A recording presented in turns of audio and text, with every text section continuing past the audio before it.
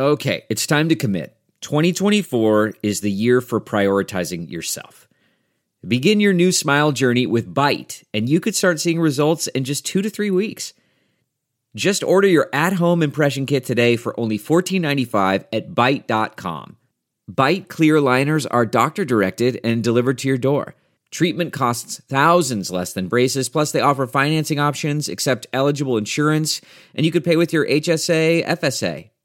Get 80% off your impression kit when you use code WONDERY at Byte.com. That's BYTE.com.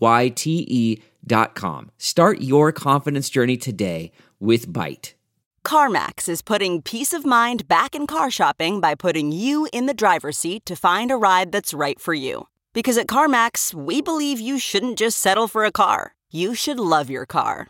That's why every car we sell is CarMax certified quality, so you can be sure with upfront pricing that's the same for every customer. So don't settle. Find love at first drive and start shopping now at CarMax.com. CarMax, the way car buying should be. In the wake of one of the most tumultuous years in crypto history, the conversations happening at Consensus 2023 have never been more timely and important. This April, CoinDesk is bringing together all sides of the crypto, blockchain, and Web3 community to find solutions to crypto's thorniest challenges and finally deliver on the technology's transformative potential.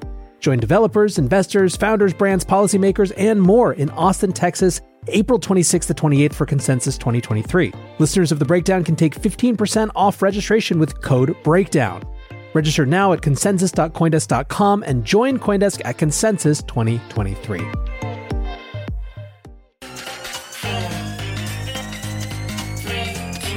Welcome back to The Breakdown with me, NLW. It's a daily podcast on macro, Bitcoin, and the big picture power shifts remaking our world. The Breakdown is produced and distributed by CoinDesk. What's going on, guys? It is Friday, April 21st, and today we are talking about a landmark moment for crypto in Europe, as MiCA has officially passed. Now, a quick note before we dive into today's show. If you are listening to this podcast on the CoinDesk Podcast Network, you have got to switch over to the Breakdown Only feed. As I recently announced, the Breakdown has become the Breakdown Network, which means that this show will only be available on the Breakdown Only feed. After this Sunday, April 23rd, the show will no longer be on the CoinDesk Podcast Network. I'm very appreciative to CoinDesk for the years of partnership and very excited for all of you to join me on this new Breakdown Network journey. By the way, a new episode of Bitcoin Builders came out today, so definitely check that out. All right, so the last couple of days on this show, we've been focused on hearings in the US. On Tuesday, Gary Gensler finally was dragged before Congress for an SEC oversight hearing, which lasted about 4.5 hours, and which, while wildly cathartic, probably wasn't all that productive. It was a chance for Republicans to lay out why they think that in some ways Gensler has been asleep at the wheel, such as FTX, and in other ways he's been an active opponent of the mission that the SEC is supposed to complete. Democrats, of course, don't agree, and a big theme of our conversation has been how crypto and Bitcoin are getting more politicized than ever in the United States. The second hearing on Wednesday was a little bit more productive. It was nominally about the new stablecoin legislation, which was in fact old stablecoin legislation, which was just reintroduced. That hearing had a number of witnesses who were, actual experts in crypto, believe it or not. Those included Austin Campbell, who was on the show a couple weeks ago and who used to work with Paxos. It included Jake Chervinsky from the Blockchain Association, who's probably in contention for my most quoted person on this show. And even the witnesses that they had who were nominally supposed to represent perspectives outside the crypto industry weren't antagonists in the way they've sometimes tried to get. Adrienne Harris, who helms the New York Department of Financial Services, made it pretty clear that crypto isn't a problem for her as long as it follows the rules. Which frankly, even if you don't like her particular rules, is refreshing after what we've seen from people like Gensler who really just want this industry gone. Now, one of the things you'll often hear from that type of person, be it Gary Gensler or Elizabeth Warren or Brad Sherman, is that the crypto industry just doesn't want to play by the rules. Gensler is very fond of saying that the issue with regulations for crypto in the US isn't that there's a lack of clarity, it's that there's a lack of compliance, that the crypto industry should, by all accounts, know what its rules are, it just doesn't want to follow them. Anyone who spent, 5 minutes or so in the crypto industry knows that this just isn't the case.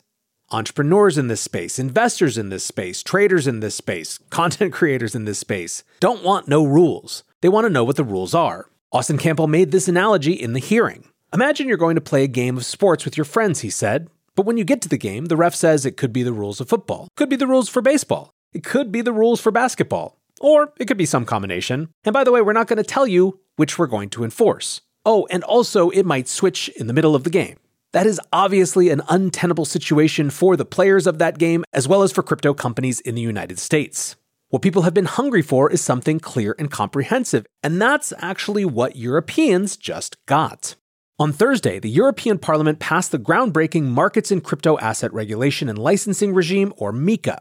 This makes Europe the first major jurisdiction in the world to introduce comprehensive crypto regulations. The vote passed by an overwhelming 517 to 38 majority with 18 abstentions. The legislation will now move to the Council of the EU for ratification by EU member states, which will go to a vote on May 16th. Still, that is largely just a formality because those states have already approved this exact text. Now, the legislation is made up of a few key pillars. One is a licensing regime. Exchanges, wallet operators, custodians, stablecoin issuers, and some other types of crypto firms will be required to register with the regulator and obtain a license to operate. These applications will require firms to have strict know your client and anti-money laundering protections in place before being accepted. There will also be a new set of consumer protection and market abuse standards. In other words, all the things that one would expect from any sort of regulatory or licensing regime. Now, when it comes to stablecoins, that's obviously been a big concern for the EU. In fact, one critique that I've read of MiCA is that where it started was really concerns about Facebook's Libra when that project was announced in 2019. And even long after that project had changed its name and then eventually been shut down, some number of EU regulators were still kind of chasing Facebook Libra's ghost. But regardless, stablecoins are obviously a big issue, and by the terms of MiCA, stablecoin issuers will be required to maintain full reserves in cash-like instruments with liquidity requirements to ensure that one-for-one redemptions are always available to customers. Another aspect of the legislation is that there is a taxonomy embedded in it, which separates out different types of crypto assets. This gives Europe the ability to provide each their own definitions and tailored regulatory treatment. So, for example, the crypto asset category covers most traditional cryptocurrencies as a catch-all classification. The utility tokens definition covers tokens that are, quote, only intended to provide access to a good or a service supplied by its issuer. Those receive a lighter regulatory touch. Asset reference tokens as a category cover tokens pegged to baskets of currencies, commodities, crypto assets, or other single non-currency assets. This is the part where I was saying that there's maybe a little bit too much of a focus on Libra, as no one else is really proposing this Bancor-style basket of currencies approach that was at the heart of the Libra proposal. Finally, e-money tokens refer to single currency stablecoins with a set of regulations that closely mirrors existing requirements for non-crypto electronic money providers. There are also further designations. Within the categories of asset reference tokens and e-money, MiCA introduced the concept of significance, meaning that when a token issuer reaches over 10 million holders, 5 billion euros in market cap, 2.5 million transactions per day, or a range of other qualifiers, it's subject to higher prudential, governance, and liquidity requirements. Now, the taxonomy is important not only because it enables a clear set of regulations for stablecoins and other pegged tokens to be established, but also because it allows a standardized disclosure scheme for standard crypto assets to be put in place. Token issuers will now be required to publish a detailed white paper that provides all the relevant information about the project, the issuer, the risks involved, the technology used, the economic design of the token, i.e. its tokenomics, and finally, the environmental impact of the consensus mechanism. Notably, this environmental disclosure is the last remnant of an attempt to ban proof-of-work consensus in this legislation. It was something of a consolation prize for a coalition of Greens and other parties that failed to negotiate a full ban. Of course, for those of us who care both about the environment and about proof-of-work, disclosures and customer choice feel like a very reasonable compromise. Now, regulators will need to be notified 20 days ahead of white paper publication, and although regulators will not individually approve white papers, they will have the authority to prohibit the issuance of a token. A range of consumer protections attached to the token issuance procedure includes duties to act honestly, disclose conflicts of interest, and clearly identify marketing. One interesting idea proposed is a 14-day cooling off period where retail investors can withdraw from an initial token offering. Now, there's been a lot of consternation and questions around these sort of cooling off periods, so I expect that that's something we'll hear more about in the months to come. Anyway, the big takeaway from this section of the regulations is that initial token offerings will become legal with clear rules of the road in Europe, along with the ability to offer the sale of tokens directly to retail investors subject to some reasonably achieved disclosure requirements.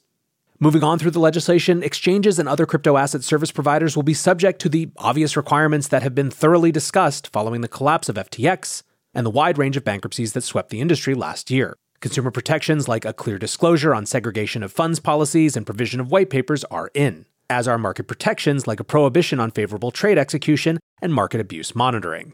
I'll hang here for just a moment again to reinforce the point that the crypto industry is not some set of total degens who don't want any rules at all.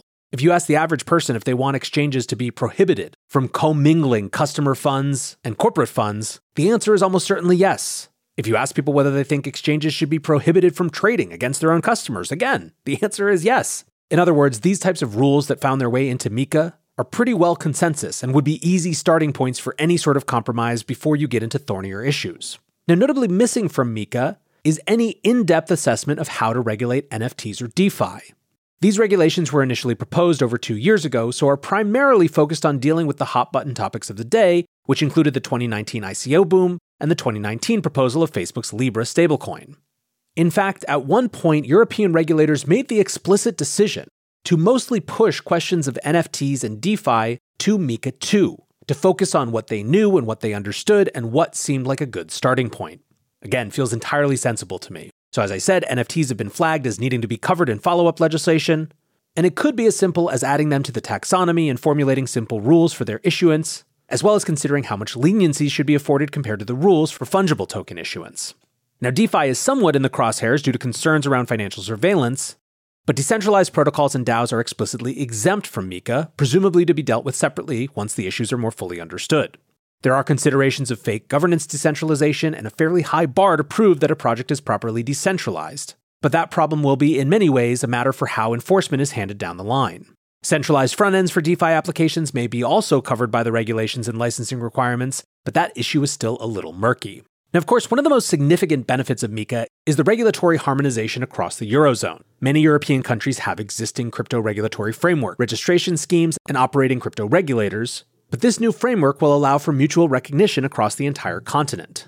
National regulators will each conduct their own domestic oversight and licensing, so existing firms will be able to continue their relationships with their current regulator.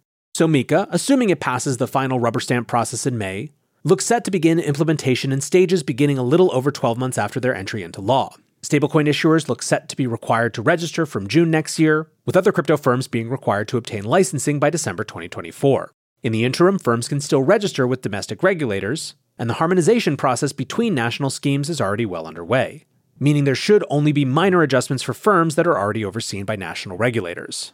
Now, one additional note, in a vote on the same day, the transfer of funds regulation which implements the crypto travel rule was also passed. This rule has been controversial and beefs up anti-money laundering requirements by forcing crypto firms to transmit customer details alongside transactions for the purposes of financial surveillance, with no minimum transaction size to trigger reporting requirements. Transfers between exchanges and self-hosted wallets will be reported if they exceed a €1,000 threshold.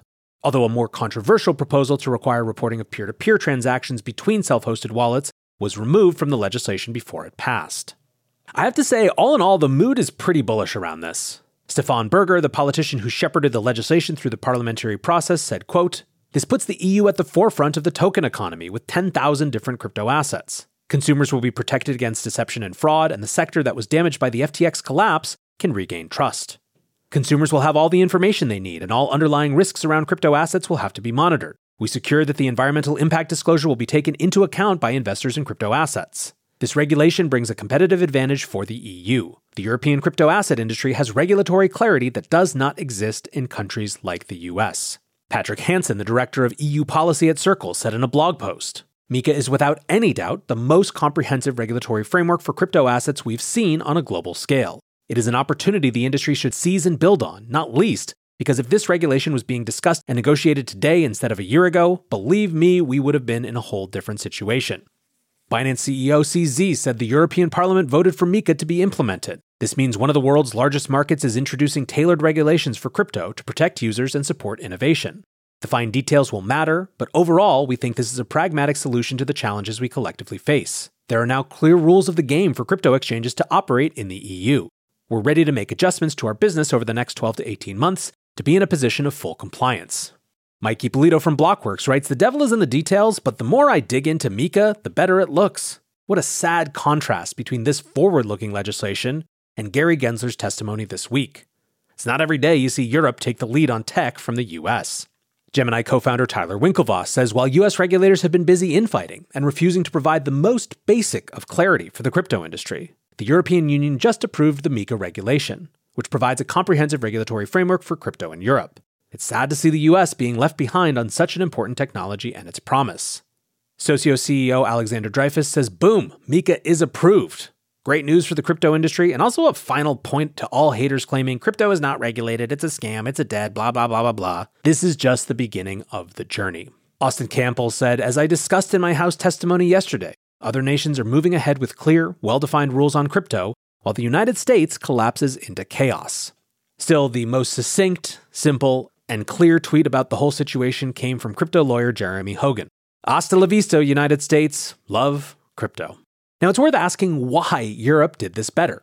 One answer may be the place they're starting from. The US is very comfortable in its role as technology leader, in a way that it can't really imagine not being that anymore, even as the world passes it by. Now, Europe has tended to be behind in tech, often, frankly, for reasons of their own making. But that doesn't mean they don't have ambitions to change that. Again, from Patrick Hansen's blog, he writes, crypto regulation has to be seen in the context of the EU's ambition to be a global leader in tech regulation more broadly. Recent political initiatives like the GDPR, the Digital Markets Act, or the Digital Services Act aspire to set global tech standards, and a nascent, promising industry like crypto is just another building block to execute on that proactive strategy. Whatever the motivation, it's likely that one of the outcomes will be more startups moving to Europe and more institutions investing. In 2022, Bloomberg found that only 4% of institutional funds on the continent had exposure to crypto. That said, a full 60% said they saw it as a new asset class which would likely find its way into portfolios eventually. The biggest barrier to investment? You guessed it, regulation. Now, helping accelerate Europe's push to be in a global leadership position is, I think, the UK's ambitions as well. As I discussed earlier this week, Coinbase CEO Brian Armstrong recently did a whistle-stop tour of the UK. And the rhetoric coming out of that country has been very different lately indeed. In February, the UK laid out its proposal for how to regulate the crypto industry and opened up a consultation period that closes at the end of this month. This week, the Economic Secretary to the UK Treasury, Andrew Griffith, discussed the opportunity in crypto in, frankly, excited terms. Referring to Brexit, he said, we've got control back of our rulebook, not something the UK has had for decades. So we've got the ability to move in an agile and proportionate way. And I'm definitely keen we make the most of that opportunity. Griffith pointed out that they're open to new approaches even as they try to fit things into existing regimes. Wherever possible, he said, we want to see the same asset, the same transaction, regulated in the same way. But there are some additional opportunities in the crypto asset or distributed ledger space, and we want to take advantage of that. Griffith pointed to the Financial Services and Markets Bill, which is already working its way through Parliament. That bill would legalize and bring stablecoins into the larger financial system. Overall, Griffith suggested we could see comprehensive legislation in the UK within a year.